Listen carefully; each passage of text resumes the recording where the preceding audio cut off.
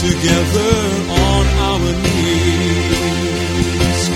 Let us break bread together on our knees. When I fall on my knees with my face to the rising sun, oh Lord, have mercy on me.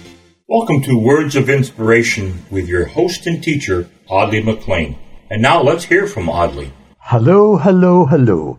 Yesterday we introduced Psalm 119 and indicated that it's a book or a poem written for the Hebrew people and their worship and their particular attachment to the Word of God, the message of God in His written Word. In this 22 stanza poem, we have wonderful declarations and commitment to the Word of God. For you, for me, I believe it is also a great standard to embrace.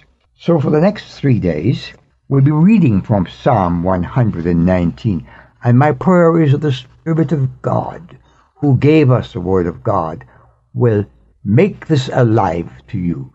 Whether you are a teenager, a young adult, a child, an older person, may this reading be used of God to find lodging and challenge and response in and from your heart. Grant it, O God, we pray, in Jesus' name. Amen. Psalm 119, and we're reading from the first stanza, Aleph. Blessed are those whose ways are blameless, who walk according to the law of the Lord. Blessed are those who keep His statutes and seek Him with all their heart. They do no wrong but follow His ways. You have laid down precepts that are to be fully obeyed.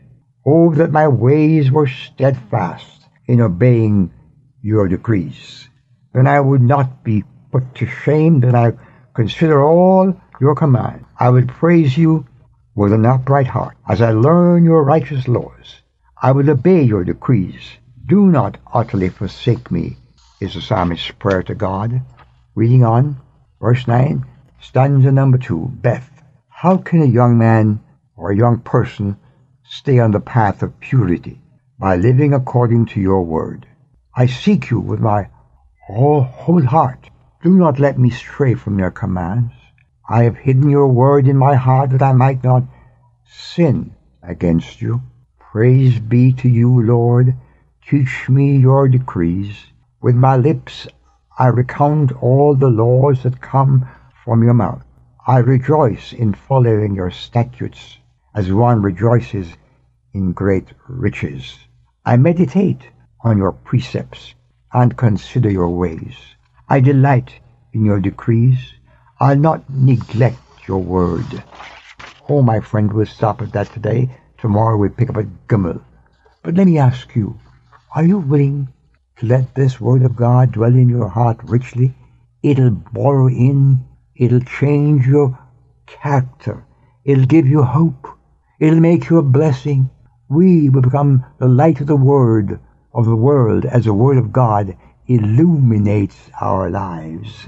Jesus encourages that. In fact, Jesus commands us to let our light so shine that others will see our good works and glorify our Father who is in heaven. What a wonderful way to be closing out 2021, committing yourself to the embracing and the studying of God's holy word.